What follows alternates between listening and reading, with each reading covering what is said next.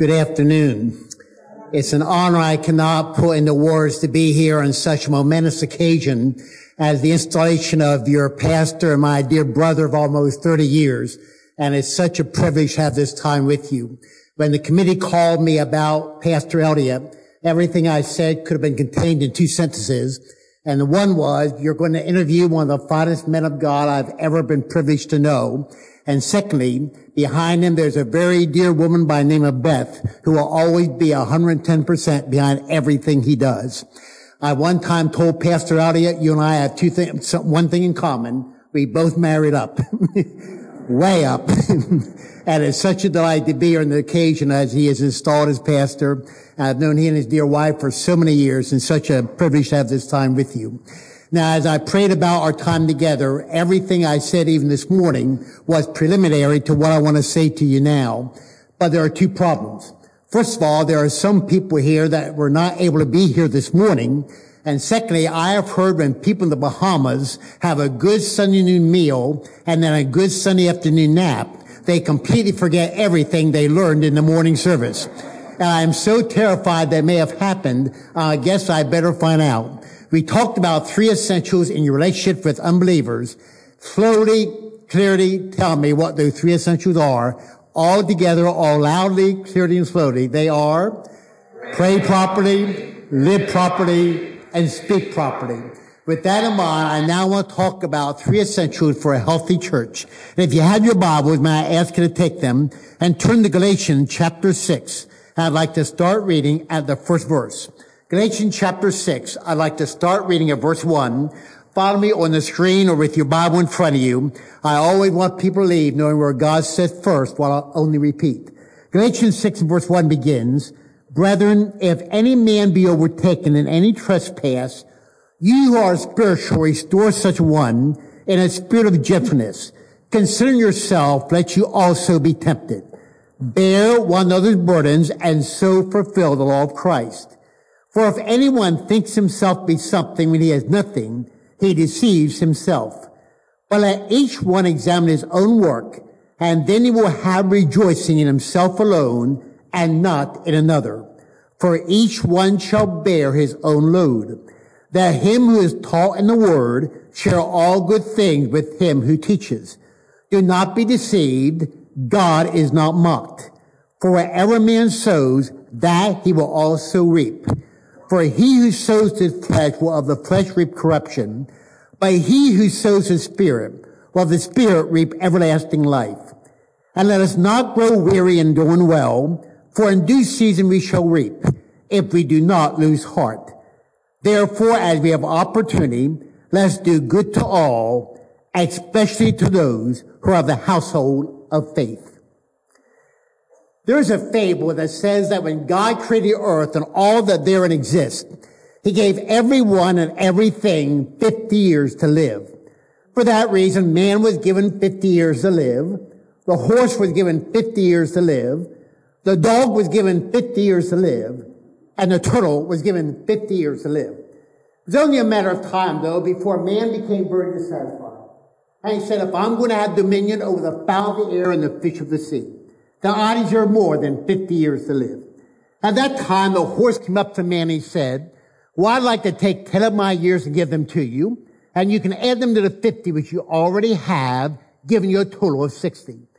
And shortly thereafter, the dog came up to man and he said, well, you well know, the generosity that characterizes the horse also characterizes me. I mean, after all, I am known as man's best friend. I'd like to take 10 of my years and give them to you, and you can add them to the 60 which you already have, giving you a total of 70. And right after that, the turtle came up to the man and he said to him, well, what the horse has done and what the dog has done, I also would like to do. I'd like to take 10 of my years and give them to you, and you can add them to the 70 which you already have, giving you a total of 80. And so, as the legend goes, it's for that reason. For the first 50 years of his life, man really lived the life of a man. From ages 50 to 60, he continues to work like a horse. But when he gets beyond the ages of 60 to 70, he begins living a dog life, and it's only a matter of time before he is as slow as a turtle. I have to confess, when I read that, I laughed just as you have. But the more I thought about it, it seems like that contains a great deal of truth. Because as a man who has traveled throughout the world, if you were to take those years and transfer them in the years of a church, you would too many times have the life story of too many churches. It seems like for the first 50 years of their existence, they really live, act, and work like a church. Christ is their master, and the Bible is their manual, and love is their motive. And for the next 10 years, they continue to work like a horse in serving the living God. But after they've been in existence for about 60 years, it seems sometimes they begin acting like the Christian life and the church life is some kind of a dog's life. And it's only a matter of time when it comes to reaching the lost and building up the believers. They are as slow as a turtle. Because too many times the church that touches the community becomes a church that is touched by the community. And instead of being dynamically used by God, they are detrimentally used by Satan. And instead of generating light to the people outside, they generate heat to the people inside. For as it's been said, the church that is Satan's prime delight is the one that generates more heat than light. And it's interesting, after Paul ministered in Asia Minor, some Judaizers came along and said that he's preaching a false gospel. That along with Christ, you also had to keep the ceremonial laws, and you have to observe certain feasts and festivals. And their gospel is not a gospel Christ period, but a gospel Christ plus. But it's interesting, when they tended to be drawn apart by people from the outside, Paul urged the people in the church to draw closer on the inside. Because the secret to external attacks is always internal attachments. And for that reason, he talks about 3 essentials for a healthy church. And those 3 essentials determine whether Calvary Bible Church will have a future, or sad to say one day, a funeral. You say, but Larry, why are you speaking this at a pastor installation service? It's for 2 reasons. Because first of all, as someone who had a long time history with your church, and a church has been existent for 52 years, I want you to continue to work like a horse in touching the community for Christ. And the second reason is, I do not believe a pastor installation service is simply about the installation of a pastor. I'm convinced it's about the recommitment of the people. Because great pastors do not produce great churches. Great churches produce great pastors. Because if this church is a church God wants it to be, it'll cause my Pastor Elliott, my Pastor Elliott, to grow and blossom in a way he never ever thought he could, and his preaching and leadership skills increase. But in order for that to happen, there are 3 essentials for a happy church, for a healthy church. And all of them have to do with people. Because the church is first and foremost not about buildings, not about programs, it's about people. And the first essential he gives has to do with a person who goes astray in his Christian walk. Because the first thing he says is, care for the one who's sinning. And look what he says in verse 1. Brethren, if anyone be overtaken in any trespass, you who are spiritual, restore such one in a spirit of gentleness. Consider yourself, that you also be tempted. Now, by talking about someone overcoming a sin, he's not talking about willful sin, but someone who very unexpectedly and very foolishly falls into sin. One time there was a businessman friend of mine who had his daughter come to the office, and she went to use the restroom. When she came out, he knew what she had forgotten. So he said to her, honey, what did you forget? She said, I forgot to wash my hands. And then she said to him, you know why, Daddy? He said, no, why? And she says, because I ain't perfect. And the fact of the matter is that people in the church are not perfect. And therefore, there are those who are going to foolishly and very unexpectedly fall into sin. It may have to do with doctrine. It may have to do with conduct. It may be something related to one area such as alcohol, or another area related to adultery. But he says, care for the one who's sinning. He's so much so that he says what to do and then how to do it. He says in verse 1, if anyone be overtaken in any trespass, you are spiritual. Now notice he does not say you who think you're spiritual. He said you are spiritual. Because it's important you be walking in that way yourself. Because an ounce of illustration is worth far more than a ton of talk. He said you are spiritual, restore such a one. And that word restore is used of the mending of a joint. It's the same word used in Matthew 4:21 for the mending of a net. In other words, your job is always to heal is never to humiliate. Your job is to make him as good, as new, as again, as you care for the one who's sinning. But in having said what to do, he says how to do it. Because sometimes we are part of the problem. One time a woman heard her one son crying to no end, and she walked outside, and sure enough, there he stood, bawling his head off. And so she looked at his brother who was standing right next to him. She said, "Why is your brother crying?" He said, "I don't know. I'm just eating my dessert, and I won't give him any." And she said, "Was his own finished?" He said, "Yeah." And he cried when I ate that too. And so many times we become part of the problem. And that's why he says in verse 1, you are spiritually restored such a one in a spirit of gentleness. That word gentleness means meekness. It means humility. It means being considerate. With an attitude that says, "But for the grace of God, there be I." Because today you might be talking to him, but next month he might be talking to you. And therefore you have to care for the one who's sinning. There are some armies of the world that when a man is dishonorably discharged, the way they deal with it is to read aloud before everybody else what he's done, then have him passed by the troops. And when he passes by the troops, everyone turns to him in about face so that he only sees their back and never sees their face. He is saying you are not in any army of the world. You're in the army of God. When somebody sins, don't turn your back to him. Turn your face towards him and care for the one who's sinning. And Pastor Elliott, I encourage you as you lead this congregation, lead a congregation who knows how to care for the one who's sinning, who knows how to be on their team, not on their back. And I urge you as a congregation, care for the one who's sinning. That when someone very foolishly and unexpectedly falls into sin, don't respond with callousness. Instead, respond with caring. Care for the one who's sinning. But not only do you have sometimes someone who falls into sin they did not expect to, but sometimes you have someone who all of a sudden has burdens they never expected to have. So having said care for the one who's sinning, he says bear with the one who's burdened. And notice he says in verse 2, bear one another's burdens and so fulfill the law of Christ. Now by that he doesn't mean you have to remove all the problems from each other's lives, because this side of heaven, our life will always be filled with one problem after another. In fact, Reader's Digest told about a man that every night he came home from work.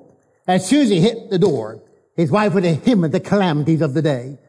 One night he said to her, "Honey, before you hit me with everything that's gone wrong, could you at least let me sit down and enjoy a good, nice meal?" And the next night, as soon as he walked in the door, his wife looked at him and said, "Honey, hurry up and eat. I have something terrible to tell you." But instead, by the word burden, he's referring to something that's overbearing. Something that's about to tear him down. Something he feels he just cannot bear alone. One of the worst difficulties he's ever had. It may be due to a past sin, or maybe due to a present sickness. It may be a problem with his marriage, or a problem with his money. It may be a problem at work, or a problem at home. But he said, bear with the one who's burdened. Don't just take his name and pray for him. Don't sit around the table and talk about how unfortunate he is. Take some of that burdens that person has and place them upon your shoulders. If you know anything about the geese that fly in a V formation, you know that in the winter they fly from north to south, then the spring from south to north, and they do it in a V formation, so that the one bird flying ahead will make it easier for the bird flying behind, because it provides an uplift for the wind, and therefore they don't have to bear the weight of the wind alone. He's saying the body of Christ act like a bunch of geese. Bear the burdens of one another. Be a burden-bearing people. But then he's going what tells them what keeps us from doing that. And that is a problem of pride. Because too many times, like the politician who is flying with members of his campaign staff in a small plane, all of a sudden he said, "I think I'll drop a $50 bill out of this plane, make somebody down there happy." Remember, his campaign staff said, "Why don't you drop out 5 $10 bills, make 5 people happy?" Another member of his campaign staff said, "Why don't you drop out 10 $5 bills, make 10 people happy?" Another member of his campaign staff said, "Why don't you drop out 50 $1 bills, make 50 people happy?" Another member of his campaign staff said, why don't you jump out yourself and make everybody happy? And what often keeps us from bearing the burdens of one another is a problem of pride. And that's why he says in verse 3, if anyone thinks himself be something when he's nothing, he deceives himself. As simply as I know how to put it, what he's saying is, if you think you're hot, you're not. Someone has said the smallest package in the world is a man who's all wrapped up in himself. And for that reason, he gives a challenge and a command. He says in verse 4, let each one examine his own work, and then he'll have rejoicing in himself alone and not in another. Each one shall bear his own load. So many times what keeps us from helping a brother is we compare ourselves to one another, and it keeps us from bearing his burdens. Instead, he's saying, take a rightful look at yourself. You'll find out you're gifted in ways they're not. They're gifted in ways you're not. You have strength they don't, and they have strength you don't. And that's important, because in the body of Christ, each one of us has to bear our own load. And having that rightful view of yourself, you will then be able to bear the burdens of one another. And you'll be able to be a burden-bearing person. It's interesting to me that as you cross the bridge in Atlantis, it doesn't matter what vehicle crosses that bridge. Every single supporting beam underneath that bridge has to bear the load. And it doesn't matter what person in the church faces a burden that's about to overwhelm him. He's saying everyone in the church has to bear the load. Be a burden-bearing people. And I challenge you, Pastor Elliott, as you lead this congregation, take the burdens of your people and place them upon your shoulders. Be a burden-bearing pastor. But I encourage you as a congregation to realize that just as you have burdens that overwhelm you, your pastor and his wife are going to have burdens that overwhelm them. And take some of their burdens and place them on your shoulders. Be a burden-bearing people. But the church is not just about sharing, not just about caring, not just about bearing. It's also about sharing. So having said care for the one who's sinning and bear for the one who's burdened, he now says share with the one who's teaching. And he says in verse 6, that him who is taught in the word share all good things with the one who did the teaching. He's saying the same thing it says in 1 Timothy 5:18. A laborer is worthy of his hire. And by sharing, he means everything useful. Not just food or finances, but everything useful. In the church, we are not to have the attitude, you steal from my basket, I'll steal from yours. Instead, we ought to have the attitude, you share from my basket, you share from your basket, and I'll share from yours. And we ought to be channeled for sharing, not a cistern for storing. And a pastor, as he stands before you, as Pastor Elliott will, has a tremendous responsibility. God has not promised to bless his words. He's promised to add God's word. And so he is be a man of prayer and be a man who studies the word. So when he stands before you, he shared with you what God has shared with him. But just as he has responsibility for what he shared with you, you also have responsibility for what you share with him. And you are to share with the one who's teaching. When I started the ministry in 1973, I was in Illinois.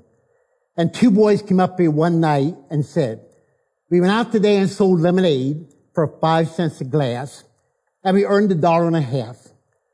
We found out the offering tonight is for you, so we're putting it in the offering plate.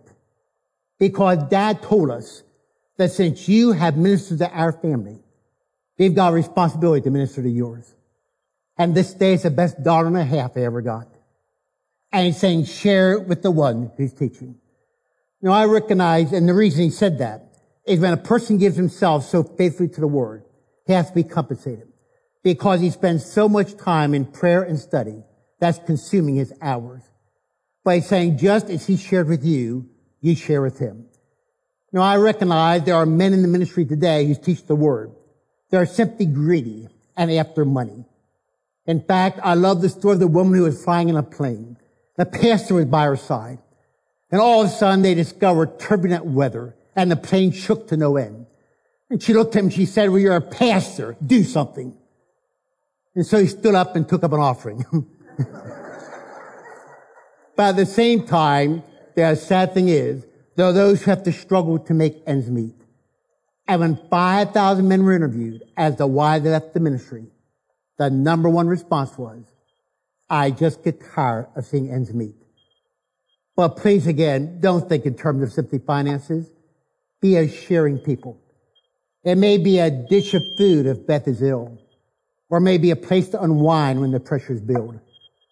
But just as he shares with you, be a group of people who in turn share with him and share with the one who teaches. He said a healthy church is one who cares for one who's sitting, bears with the one who's burdened, and shares with the one who's teaching. And having said that, he gives a powerful PS because he says in verse 7, do not be deceived, God is not mocked. Whatever a man sows, he shall also reap. And he lays out a basic principle of farming, that what you plant is also what you produce, because you always reap what you sow. One time there were two farmers that so hated one another, and farmers were so back to back to each other on the farm. And so one night, the father and his son crept over the fence in the borderline and sowed some of the wildest grass seed a farmer would ever want. A seed that no farmer wants on his farm, but takes over the farm quickly. And sure enough, that's what it did. Well, it turned out that the man and his son who had sowed the bad seed, the man got older and he eventually died. And when you know it, the son fell in love with the daughter of the neighboring farmer. And when her dad died, he inherited the farm where he had sowed all the bad seed. You always reap what you sow. And that's why he said in verse 8, he who sows the flesh will the flesh reap corruption. He who sows the spirit will the spirit reap everlasting life. Please understand, he is not saying you work your way to heaven. He's using everlasting life in terms of eternal reward. And he's saying if you sow the flesh, you reap a very divisive, uncaring, and selfish spirit.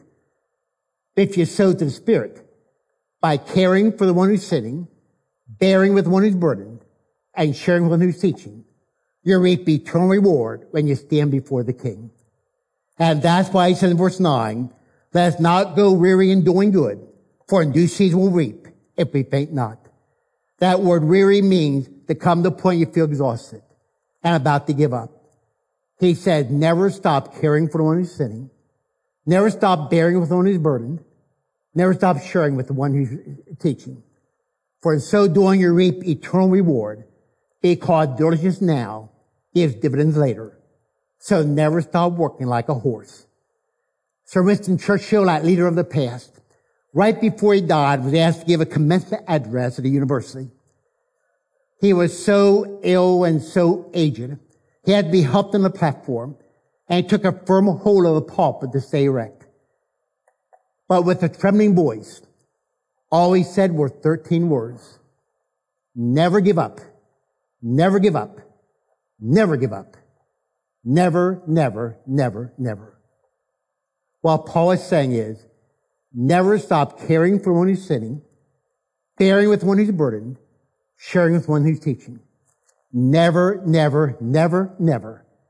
And that's why I close verse 10 by saying, therefore, the opportunity, let's do good to all, especially those of the household of faith. So many times we have the attitude to live above with those we love, oh, that will be glory.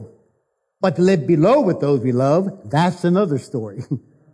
Instead, he's saying you ought to have the attitude to live above with those we love, oh, that will be glory. And to live below with those we love, that's too an exciting story. And you care for the one who's sinning, bear with the one who's burdened, and share with the one who's teaching. And what happens when you do? Acts 2:47 says it very clearly. It says they were praising God and having favor with all the people. And God added to the church daily those who would be saved. Because the church knows nothing of that, because the world knows nothing of that kind of spirit. They criticize the one who sins, they blame the one who's burdened, and they steal instead of share. So when they see a church that's caring for the one who's sinning, bearing with the one who's burdened, and sharing with the one who's teaching, they say, what in the world is making the difference? And that's when you have a chance to tell him not about what, but about who. Because he's the one making the difference. And I beg you, as a pastor who's about to leave the church, my friend, Pastor Elliott, care for that sinning brother. Bear the burdens of your people and share what God has told you. Be a caring, bearing, sharing pastor. By you as a people, help care for the one who's sinning. Don't respond with callousness. Respond with care. Bear with the one who's burdened. Take the problem to one another that's about to melt you down and put them on your shoulders. And share with the one who's teaching. You share from my basket, and I'll share from yours. Don't be cisterns for storing, but channels for sharing. Care with the one who's sitting. Bear with the one who's burdened. Share with the one who's teaching. And this church is going to have one of the most exciting teachers you have ever envisioned. Not because what you said, but because God blessed what he said. As you care for the one who's sitting, bear with the one who's burdened, share with the one who's teaching. What are the three essentials for a healthy church? They are altogether care for the one who's sinning, bear with the one who's burdened, share with the one who's teaching. What are the three essentials for a healthy church? Care for the one who's sinning, bear with the one who's burdened, share with the one who's teaching. What are the three essentials for a healthy church? They are care with the one who's sinning, bear with the one who's burdened, share with the one who's teaching. I hate repetition. What are the three essentials for a healthy church? They are care for the one who's sinning, bear with the one who's burdened, share with the one who's teaching. One time a man was walking down the sidewalk and he passed a bookstore. And he looked in the window and he saw a book called How to Hug. And being a man given to romance, he thought it'd be an exciting book to read. And so he went in the bookstore and he purchased the book, How to Hug. When he got home, he was awfully disappointed because he found out all he had purchased was the 7th volume of a set of encyclopedias that covered everything from H-O-W How to H-U-G Hug.